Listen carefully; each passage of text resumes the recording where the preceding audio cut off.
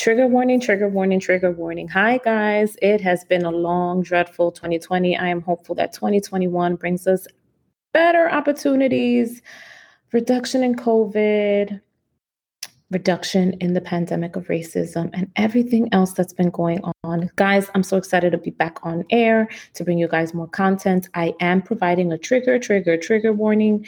We have interviewed a wonderful guest, September Burton, on intimate partner violence, domestic violence. And so I'm apologizing in advance. There is a lot of background and echoing information. September couldn't record where she could record. So for privacy reasons, she had to record at another location. And so there is some background filter sound. However, I didn't want to have her re-record with me because this was so authentic that when you go and record, you're not going to get the authenticity back. And that's the purpose of Beauty is Me. So happy 2021, sending you guys such healing vibes, amazing content, and I'm here with you. Check out my website, www.iambeautyisme.com, guys. So tune in. Hola, and welcome to the Beauty is Me podcast, a relatable and authentic space for all. Tune in as we share stories of triumph, resiliency, and healing. We do this all while finding its inner beauty. My name is Jamily Whitfield, and the journey begins now. Hi, guys. Welcome back to another episode of the Beauty is Me podcast. So excited to have September Burton, who is an expert in the field not only of infertility, but also intimate partner violence or domestic violence. So September is a fertility expert and abuse survivor. She is the champion for women survivors of domestic violence. After years of emotional, verbal, physical abuse and abuse of power, a common thread in the women she meets, she has finally managed to break free. September is the founder and CEO of 4 Months to Fertile, working with couples and mothers struggling with primary or secondary infertility, and is the organizer of the first ever Colorado Fertility Conference. September is passionate about living a life of purpose, sharing her knowledge on the healing power of food, and freeing women from the debilitating shame and guilt that often accompanies domestic violence. September, I'm so excited to have you here. Thank you so much for sharing space, sharing time for our audience members and the Beauty is Me podcast. Welcome. Yeah, thank you. I'm honored to be here. It's truly an honor to be given the space to share my story and my journey. And so thank you. Yeah, so in speaking about that, I always have my guests tell us about their story and tell us, how did you get here with your story of intimate partner violence or domestic violence? So I got here because I wasn't educated, because I wasn't taught. I married a man when I was 24 years old, and he was definitely on the spectrum of narcissism and became abusive at the end of the relationship. He was emotionally abusive, he was emotionally abusive the whole time, but he became physically abusive. And I remember one of the biggest things that stands out to me about that is I blocked a lot of that relationship out. So I actually don't remember a lot of things that happened. But at the end of the relationship, he'd become physical. And my girlfriends could see that, like, I was not doing okay. And so, they gave me the whole, go take care of you. You need some self-care. You need some self-love. And so I scheduled a massage, and I walked into the massage therapist's office, and she said, "What do you like when you get a massage?" And I said, "I don't like my legs touched." And that was a lie. And I didn't want her seeing my legs because there were bruises. They were covered in bruises.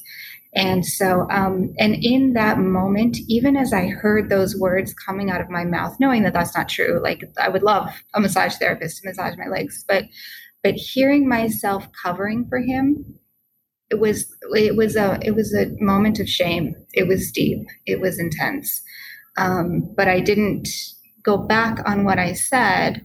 I just sort of went with the massage and went with what I said. And so I didn't learn after that relationship. We got divorced, and then I met number two about a year and a half later. And I thought I took a lot of time in between the relationships because I was very intentional and I didn't want to repeat history and, all of those sort of stereotypical things that you hear about. And so I was conscientious of that. And I really decided to learn about myself and take care of myself. And so I started doing a lot of meditation. I started learning a lot about my ancestry.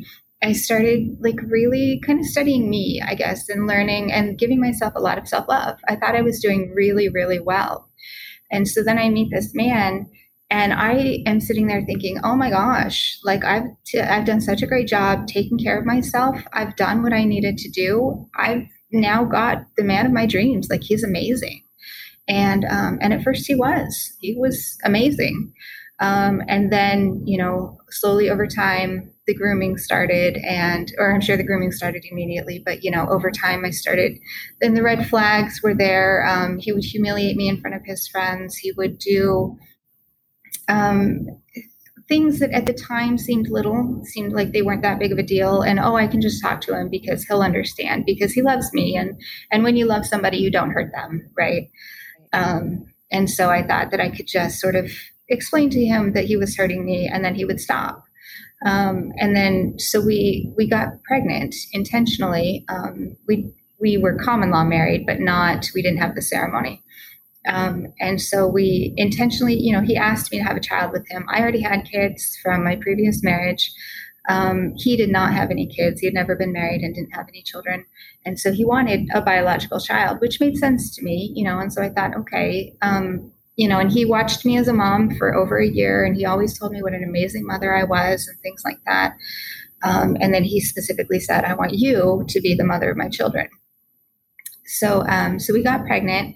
And it was as soon as I got pregnant, there was like a switch in his brain, in his eyes, and I saw it. Like it's one of those moments that is just burned into my brain. Like it's haunting. I can't get it out of my head when I saw the flip in his eyes and the switch. And what it was, now that I can articulate that, is that he went from seeing me as like an autonomous individual, independent woman, things like that, to his property. And I literally, in his mind, became his property as soon as I got pregnant. And so things just got worse and worse. And when she was about 6 months old was the first time that he became physical. And he pinned me down to the bed. He was literally twice my size. I weigh 110 pounds. He weighs 220 pounds. Wow. And so he pinned me down to the bed. And then just, you know, I started to see lies, but I was lying to myself at the same time. I was covering for him. I was not being honest with myself about things that were going on. There were some pretty horrific experiences. I mean, if you want me to tell you details about different experiences, I can. But at the end of the day, it was just... You can definitely share, because I'm sure women... you know, when you're in the relationship, you're in a domestic violence situation, sometimes we make excuses. If something was horrible, they had a bad day, they lost their job, gum is tight, this is why they're reacting this way. And so if you sharing your story and being raw about it, which is part of this podcast and healing and journey and trauma, is that people can understand that what you've experienced, because their story is probably similar to your story and how you've gotten to where you are. Yeah. So he was the stereotypical, anytime anything important in my life came up, he would start a fight. Anytime we would go to spend time with my friends or family, he would start a fight. And there was Mother's Day, the first Mother's Day after our daughter was born. She was born in August. So then the following May, he started a fight. And he did something, and I don't actually remember what it was that he did, but I was like, I am not okay with this. 100%. This is unacceptable. And so what ended up happening that Mother's Day is that he took our daughter, went to his mother's house, and I was left with my older 4 children. And I took them on a hike and took them on a picnic for Mother's Day. And so, you know, I made the best of it as much as I could. But he went to his mother's house with our daughter, and he lied to his mom about why I wasn't there. He told his mom something along the lines of that I was I don't remember what his lie was, but he lied about why I wasn't there. He told them that I wasn't there because I didn't want to be there. And that was not true. I wasn't there because he was being an asshole. Excuse my language. Am I allowed to cuss in this podcast? You are. Absolutely. I cuss sometimes too. Okay. You know, I wasn't there because he was being an asshole. And he was treating me like shit. And so at that point, I was beginning to really stand up for myself. And so his mom sent me an email that night just attacking me. And I was like, no. Like, you need to understand what your son did. And let me tell you about your son, ma'am. Right? Before you come for me, let me tell you about your child that you birthed. Exactly. So I wrote her back and I explained the situation and I said, this is what really happened. And he lied to you. Whatever he told you, it was a lie. And this is the truth. And I didn't really hear much more about it.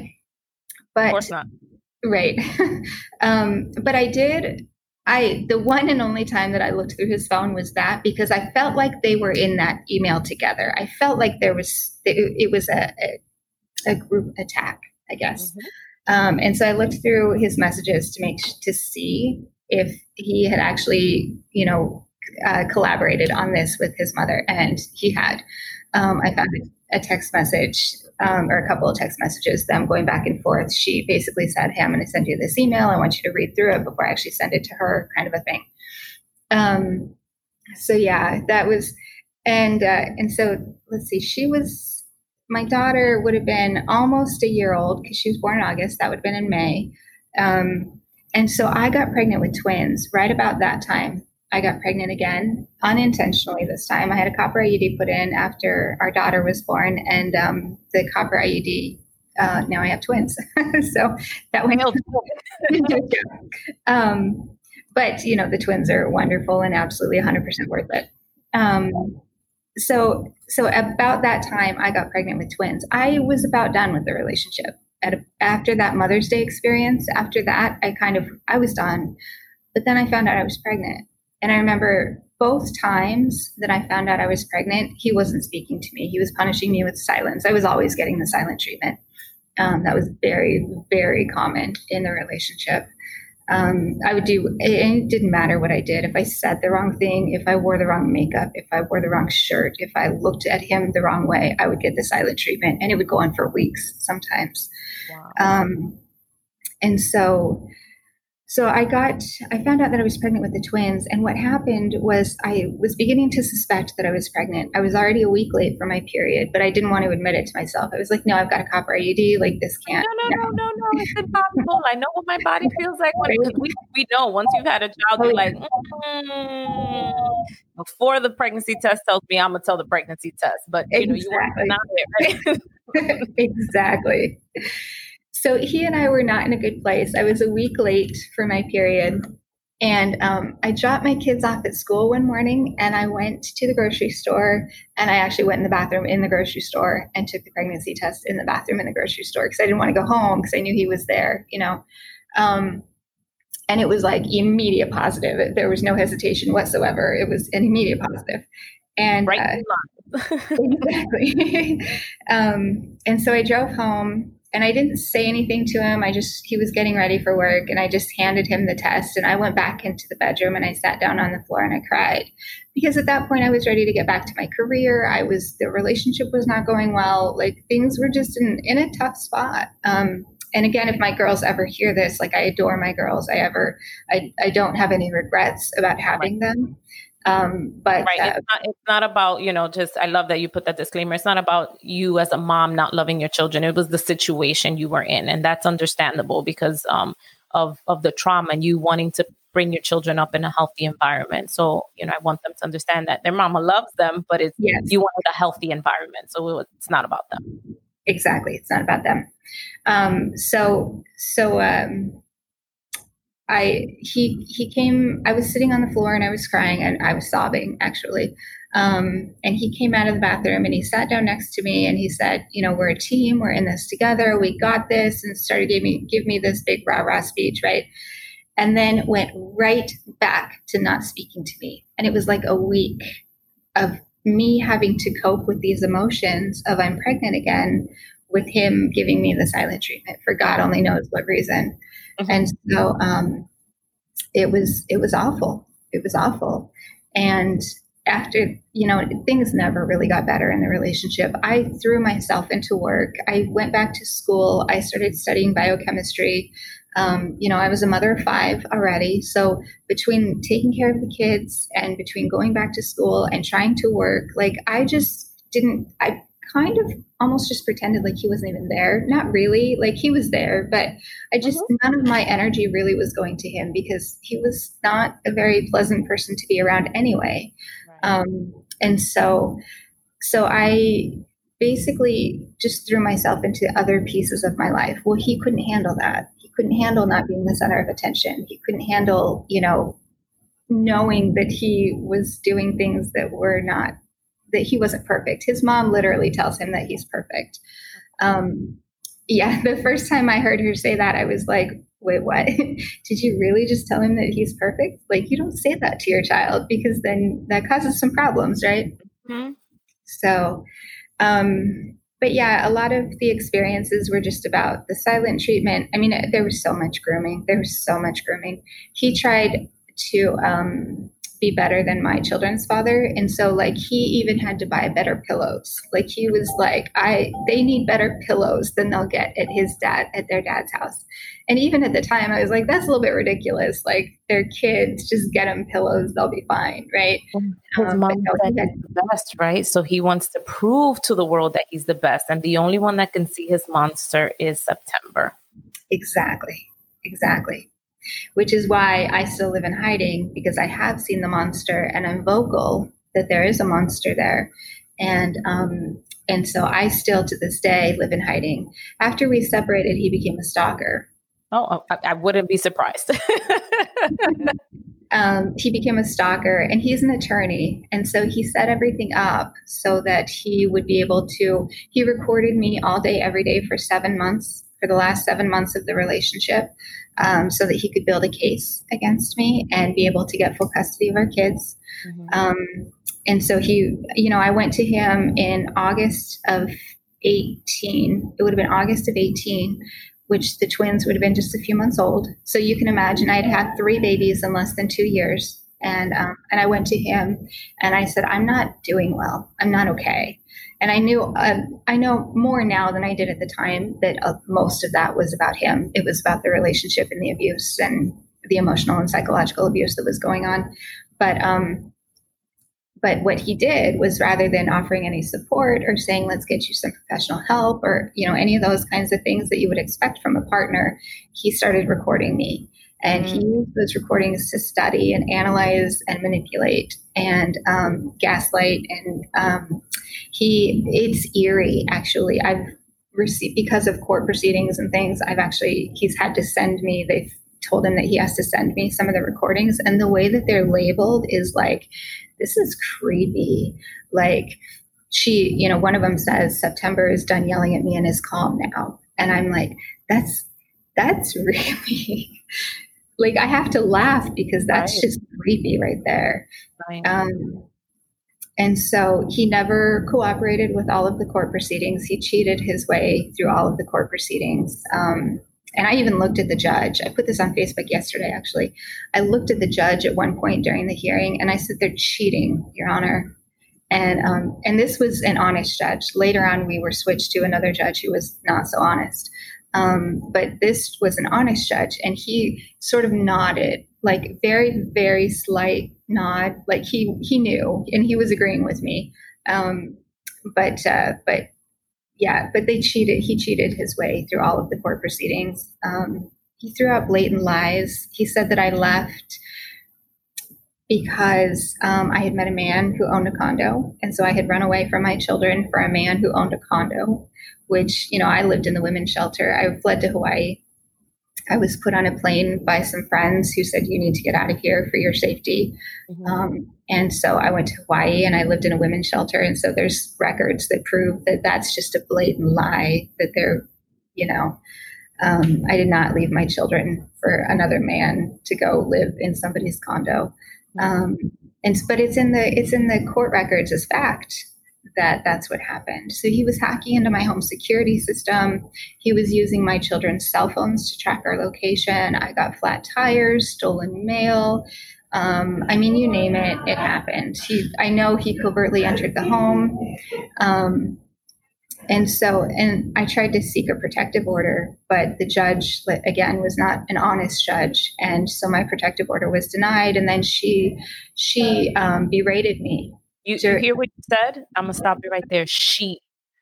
And I've had this conversation before in podcasts. It's like women, instead of supporting each other, instead of listening to these stories, and this is like deeper than that.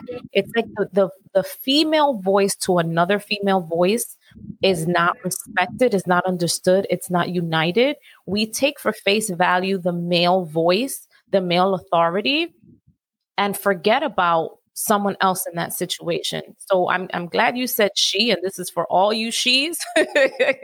And how we're not like, we don't support each other. We really don't. Yes. But that was such a huge part of my healing process, was that in Hawaii, I actually surrounded myself with women who did support me, women who did uplift me, women who did nurture and heal me. And they literally helped me piece my soul back together. And so, is that okay? Can you hear that?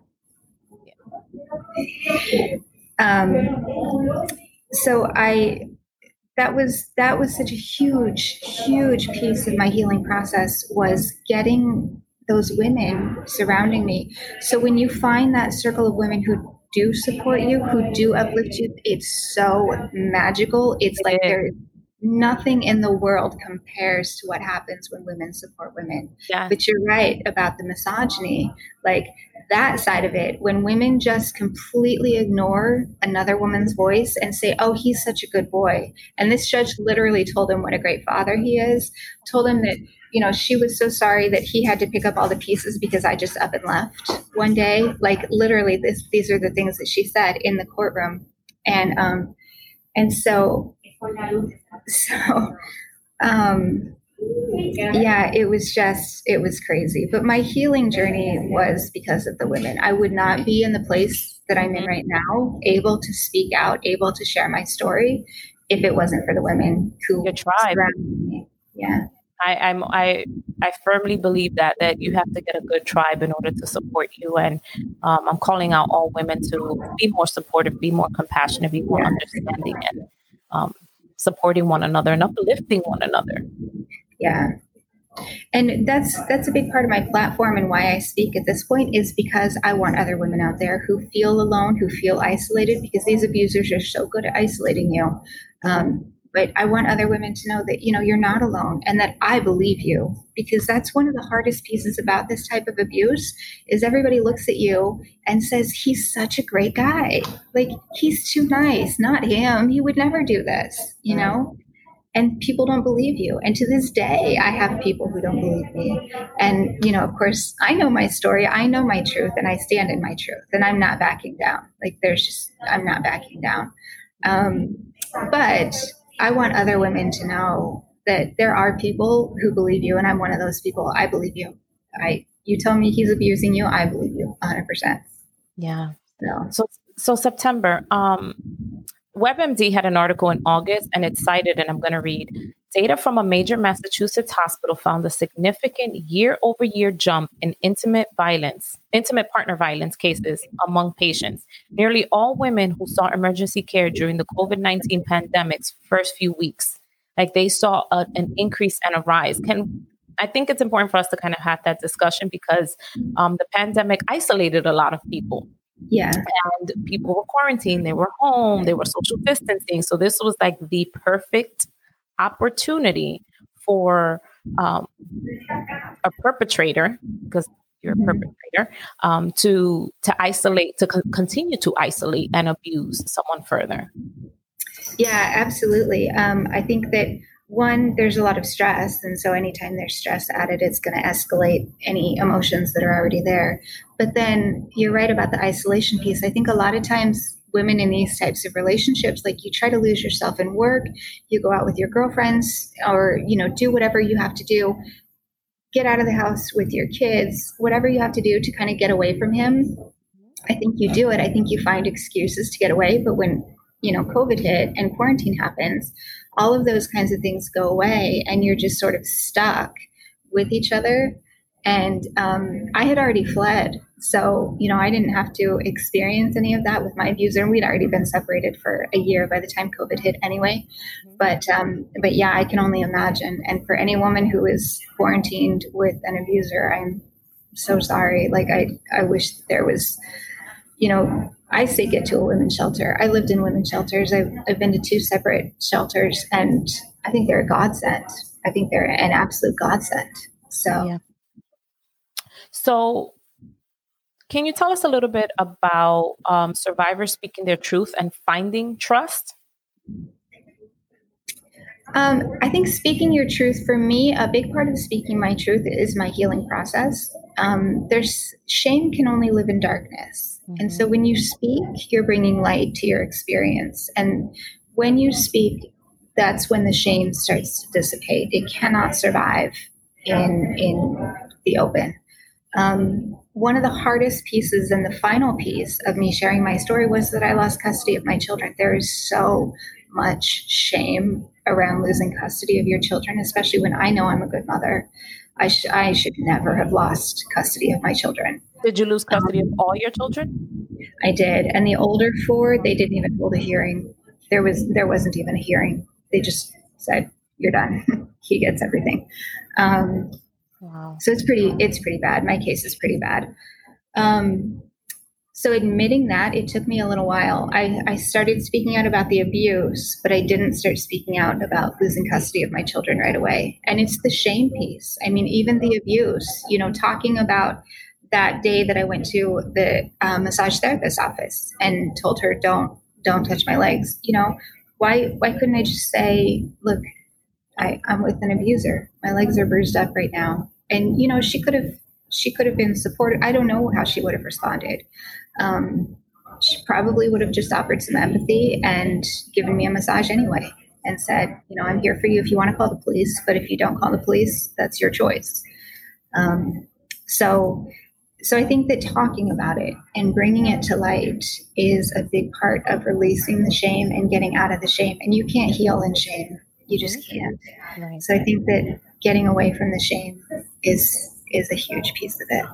Yes, absolutely. September, can you tell us, do you have a relationship with at least the older ones? I understand the other 3, but your older children. I do keep in touch with my older ones. They have their own cell phones at this point. So it would be pretty hard for anybody to say, no, you can't call your mom because right. They're too old for right. something like that to happen.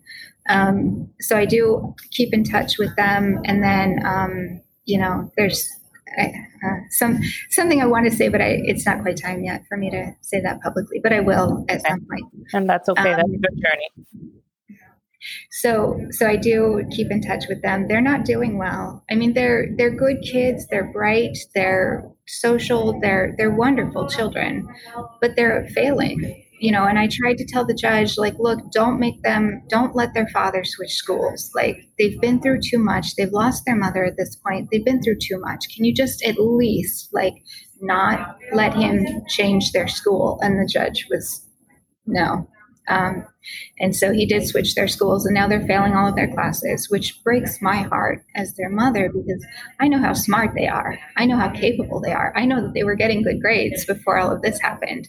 And so it's so hard, but I'm not a quitter, and I'm not a victim. And so wheels are turning, things are happening right now. I'm going back for my kids. I'm getting my kids back. So love it. September, can you provide us some resources or tools for our listeners experiencing domestic violence, intimate partner violence, and also for clinicians and people and family support systems, etc.? Yeah, for family support systems, just the most important thing is believe the person. I saw something on social media recently that said, when a woman tells you she's being abused, believe her, because her description of the violence is only the tip of the iceberg. Mm-hmm. And I think that's so true. I think that there's so much more beneath the surface that she's not even talking about. And so for anybody, any support people, just believe her. Just believe her and hold space for her. If she needs to cry, just let her cry. If she needs to talk, let her talk. If she needs to scream and rage, let her scream and rage. We need to just simply hold space for each other, be there for each other. For the victim herself, figure out what it is that you're going to need. Well, number one, I think it's safe, because trauma brain is very disorganized thinking. And that's one of the things that it leads to. And so that's why police have a hard time with victims, because I think the way that they describe the stories is so disorganized.